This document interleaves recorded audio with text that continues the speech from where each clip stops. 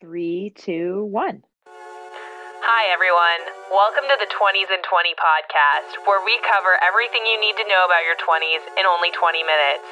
I'm Mallory Metz, and this is As Good as It Gets. Hi, guys. Welcome back to another episode of 20s and 20. I'm Mallory Metz, and today I'm so excited. We have Allie from Finding Mr. Height with us. Allie, hello. How are you? Hi, I'm great. How are you doing? I'm so good. Why don't you go ahead, introduce yourself, tell us a little bit about who you are, your name, your age, and where you're currently living. I'm Allie. I am 33, and I am currently living in San Diego for the winter, which is where I grew up. I'm at my mom's house right now, but normally I live in New York City, in Brooklyn. And I'm a dating coach. I have a TikTok at Finding Mr. Height and a website, findingmrheight.com, where you can apply to be part of my profile reboot and dating coaching programs. Yeah, we'll link everything in the description below. But let's dive in a little bit deeper to learn a little bit more about who you are. So where did you go to college? Did you go to college? And what did you study? I did. I went to Penn, University of Pennsylvania, and I studied undergrad business. So really focusing in on marketing and retailing. This was not on my radar at all at that juncture.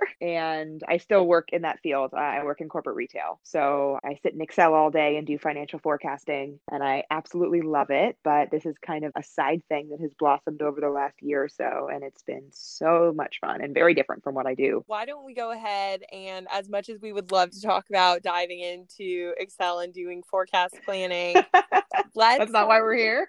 That's not why we're here today.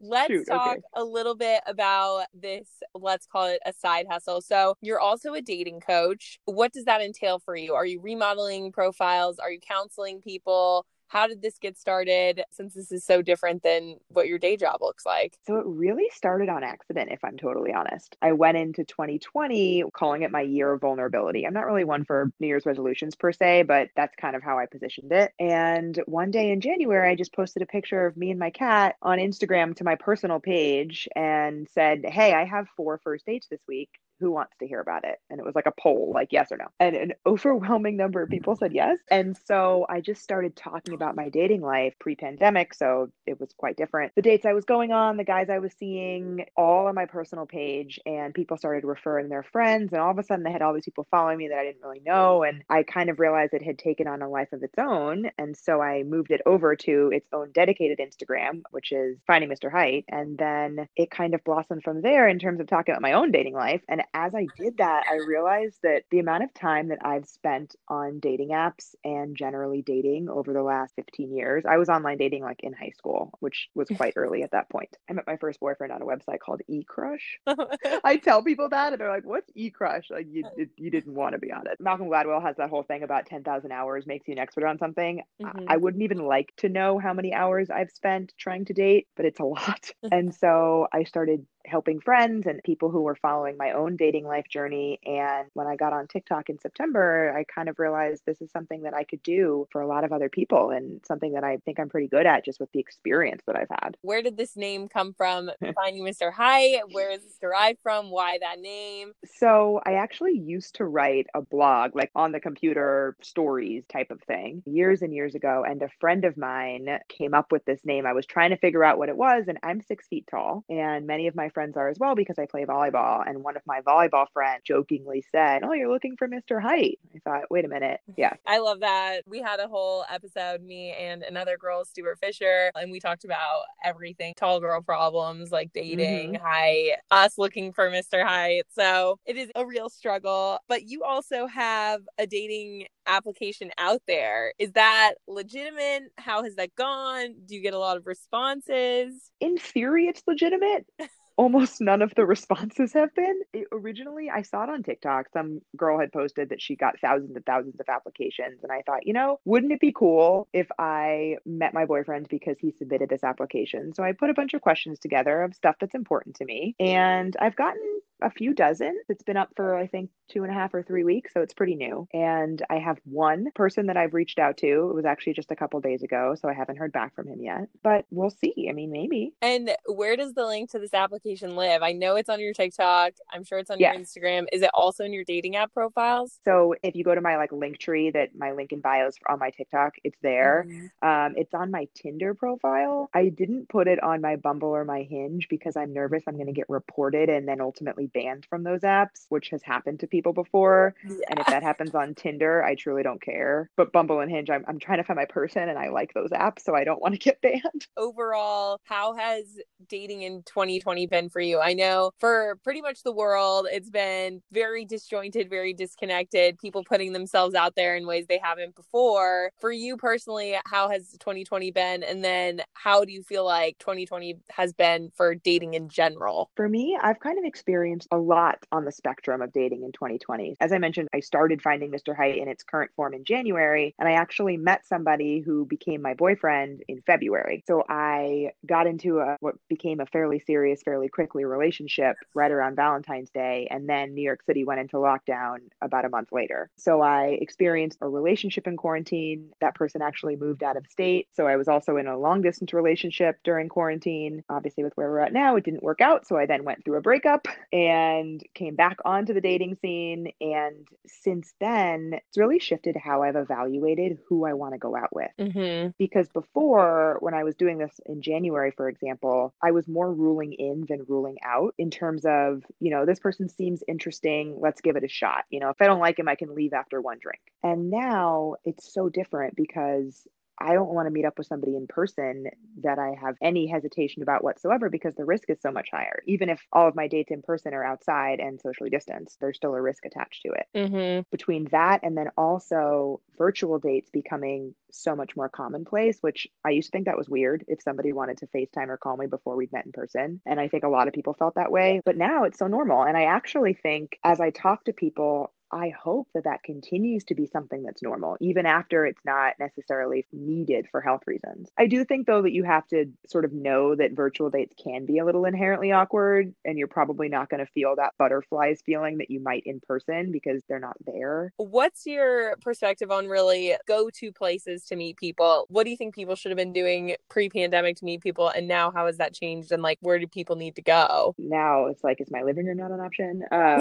But pre-pandemic and hopefully eventually post-pandemic, I play a lot of sports personally. Mm-hmm. And I have found, while I don't really like to date guys that I'm actively playing with, because then if things don't go well, you have to keep seeing them. I have found that the people that I've met through those have been really great vehicles for me to meet romantic interests. So guys that I meet through volleyball or softball or football, or the other sports I play, their friends have been a great, in the past, dating pool for me. And I think that's really great because you get to know people in a little bit more of a low pressure situation where it's not immediately, do I like this person or do I think they could be my person? I play on a sand volleyball league, and yeah, you can meet plenty of people who you're not playing with, and like you said, they're going to introduce you to people, you're going to go out with them, etc., etc. And I, despite being very extroverted and sort of probably coming across like this might not be the case, I really don't like talking to strangers. I am not the person that wants to chat with the guy next to me on the plane, although I have done that a couple times. I'm not super comfortable in those situations. So whenever anybody, dating coaches, etc., has talked about approaching men in public, that's just never been something I've been good at. No, that makes me want to throw up, especially when I find someone attractive. I'm literally looking the other way, cannot go up to them at all. So I 100% agree. The people that I'm into probably think I hate them based on my body language and entire demeanor. Now, do you feel like the only place to really meet people is through these dating apps? I think so, because even before it became normal, I've always thought that it was the best place because if they're a good person, something you don't have to screen for is this person single? Something that's really hard often, I think, when you're, let's say you're on a sports team or you're in a sort of a social setting and you might like somebody, but you have no idea if they're in a place where they could like you too. And that piece is removed for you on a dating app in theory. That the people that you're seeing are at least single. And then when you're actually talking to them, that they already liked you. Let's talk about some of your favorite dating apps. Let's hear some pros, some cons. Let's get a refresher. My favorite two, by far, they are so far ahead of everybody else that it's comical, are Bumble and Hinge. And I will say that a dating app is only as good as who's on it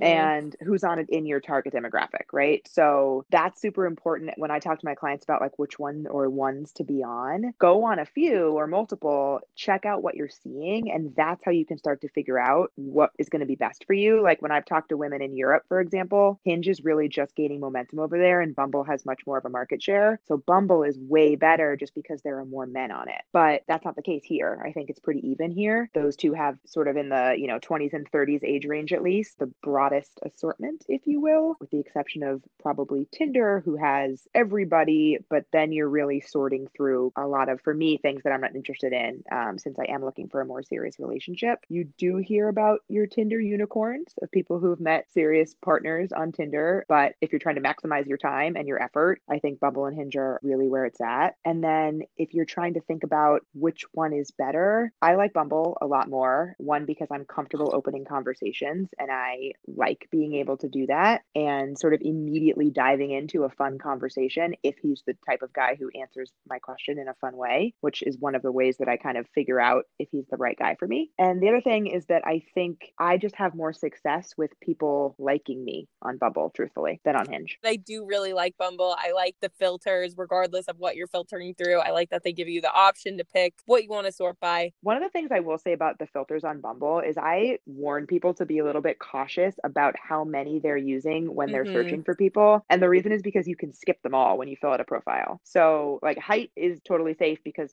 literally every guy fills that out. And if he doesn't, there's a reason. But there are so many men that I've talked to and that I see that don't have very many filled out. So they might actually fall into the group you're looking for, but you're just filtering them out. That's a really good call out. I mean, I only filter by height, but like, if you're filtering by religion or kids or whatever, you may be automatically skipping over people just because they neglected to fill out their profile completely. Exactly. Like the guy that I dated for 5 months this year, I've seen his Bumble profile recently and he now has these things, but he was a lawyer. He didn't have graduate degree. He didn't have Christian. That's really important to him. So if I had been searching for those things, which I wasn't, but I wouldn't have even seen him. Do you think these apps, Bumble and Hinge and Tinder, do you think they're feeding you profiles that are similar to what you look like? Like, for instance, there's the theory, right, that if you're an 8, Tinder and Bumble are feeding you profiles that are also 8s. Do you believe that? I don't. And I think that that's actually where the artificial intelligence thing could become awesome because it will do that. What I know to be true about both Bumble and Hinge is they actually show you people who will never see you because you don't fall into their filters. And I know that for a fact because I have seen people that I know, like my brother, unfortunately, but I've also seen guy friends, etc., where I know for an absolute fact that they have filters, meaning that they would never see me. So for example, I fall outside of my brother's age range. I know that we've talked about it, but I see him. Or another example, I have a guy friend who's pretty short. And one time I took off my height filter and I saw him. I happen to know his filter is 5'9" and below. So you're seeing profiles. Maybe they're in theory the same attractiveness level as you, but you're seeing people that will never see you, which sucks. I think those apps want you to see people that you like, and they know the people that get a lot of swipes. Like they know who the 10s are, but just based on the number of right swipes they get, right? So I think they serve those people to more people. It's almost like a self-fulfilling prophecy in that sense. Interesting. And then I know something you talk about a lot on your TikTok is lazy dating app behavior. What is it? How do you define it? How do you overcome it? Let's hear some thoughts. I mean, I think it's just lazy dating behavior in general, but because all of my dating and I think a lot of people's dating is on the apps at the moment, I kind of like narrow it down there. But generally, it's people who are expecting the other person to put in significantly more effort than they are. So people who aren't meeting you in the middle. And it can be so frustrating. And I think it's one of the reasons that dating gets discouraging for people is because they always feel like they're the ones doing all the effort and all the work. And that's what I have a series on my TikTok that's like calling out lazy dating behavior or dating app behavior. And it's all about different examples of that. So, guys who want to move to texting and they just throw their phone number into the chat and expect you to text them. Like, no, you're the one who wanted to move to texting. So you should ask for my phone number and then do it. And it's not even a gender role thing at that point. It's the person who wanted to do the thing should do the thing. Totally. One that infuriates me to no end is, on Hinge, when you can either send somebody a like or a message, right? I exclusively send a message and I always ask a question in that message. So I'm opening the conversation and then men will just match with me and not answer my question. And so then it'll say, Zach, but you did this morning. Zach invited you to start the chat. And I'm like, bro, I just started the chat. What? So I actually say to them, and I did this to Zach and he responded very well and now we're talking, but I did a TikTok about this. I say, Allie starts chat Zach invites Allie to start chat. It's just, it's the worst. A lot of comments that I get on my lazy dating app behavior series are why bother? Like, why bother calling these people out? And the answer is because a lot of people are not being intentionally lazy or hurtful. And if called out, when you set your standard of, hey, guy, I'm not going to accept this, you need to put in the same amount of effort as I am. If they respond in a way that's like, you know what, you're right, and then they start putting in that effort, I am happy to continue. And then there's all these theories on how these algorithms work on these dating apps. What do you feel like is the best time or day to use dating apps, and like what goes into that in the background? I far and away think Sundays are the best day. Hinge actually releases a lot of data on their website. They have a very, very cool, I guess you'd call it a blog, but very cool articles about all of their data and learnings that they've gotten. And a lot of different websites and apps have it too. And they almost all universally agree that Sundays are when the most people are active on apps. And actually, January in general is the highest month of the year for dating apps. So Sundays in January, extremely good. This is anecdotal, but I think that the algorithms push you more when you're actively swiping because it's a really good user experience to get that it's a match in real time. I have found that I get more matches when I'm being more engaged in the app generally. So that's good. But then also when you think about Bumble only gives the guy 24 hours to respond to your message. So you want to send that message when he's most likely to be on the app. For someone out there who maybe hasn't used dating apps a lot or is back into dating, new on these platforms, what do you feel like is a good go-to opener for starting a conversation? Do you think it's playing off something in their profile? Do you think it's just something simple like, hey, what do you think gets the best reaction and response? So I always start out with what I call a hook. I'll say, hey, Zach, big question for you, ... And honestly, like 90% of people respond. But if they don't respond, then I don't even bother like coming up with some sort of creative question coming out of their profile because they're not interested. They swiped right on accident or they're not paying attention or whatever. But then if they do respond, then I'll take a look at their profile quickly. And I usually pose a hypothetical where we're in a situation together. So I'll say something like, okay, we're out to dinner. What shared appetizer are you lobbying for? If there's nothing in their profile that I can pounce on. Or if there is something, like let's say they have a picture of themselves dancing at a wedding, because 70% of men have one of those. But I'll say, like, we're at that wedding together. What song got us on the dance floor? These are good openers. I'm going to have to Thanks. write these down. I have videos on my TikTok about various different dating opener ideas, Techniques. but also the template that I use, because you can recycle the same template, but still make it seem fresh and personalized while still kind of using a structure that I think works really well. Yeah. And then how do you suggest these people, the conversation's going well, they're really hitting it off? How do you get this dating app conversation to turn into something more? I really like for the guy to ask me out. I don't tend to just out of the blue suggest, hey, let's go on a date. But what I do is I'll say things like, he'll ask a question that's, something about a long story. And I'll be like, oh, that's more of an in-person story. Or he'll mention something that sounds kind of cool. And I'll say, well, you'll have to tell me about it on our first date. Because I think one of the things is that men struggle with is that women expect men to make the first move, take the initiative to ask them out, etc. But they oftentimes aren't providing them with enough reassurance that they're not going to get rejected. And so I think it's really important to make sure that you're communicating interest. I do want to go out with you. I am enjoying this conversation, so that gives them a little bit more solid ground to stand on to take the honestly scary step of suggesting a next step. Well, Allie, I end every episode talking about pet peeves relative to the subject we've been talking about. So would love to hear a couple if you have them. Absolutely. And we've touched on a couple of them already. I think my biggest pet peeve is people who expect effort when they're not giving any. So, people whose profiles say, ask about it, or, don't have time to fill this out, ask me anything. It's like, okay, well, why am I the one that needs to ask you things? Why can't you take the time to put stuff in?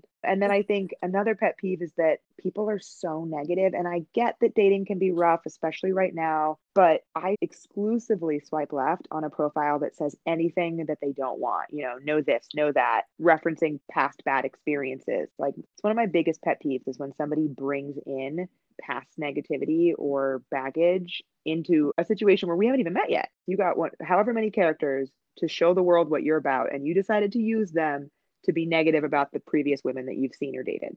Yeah.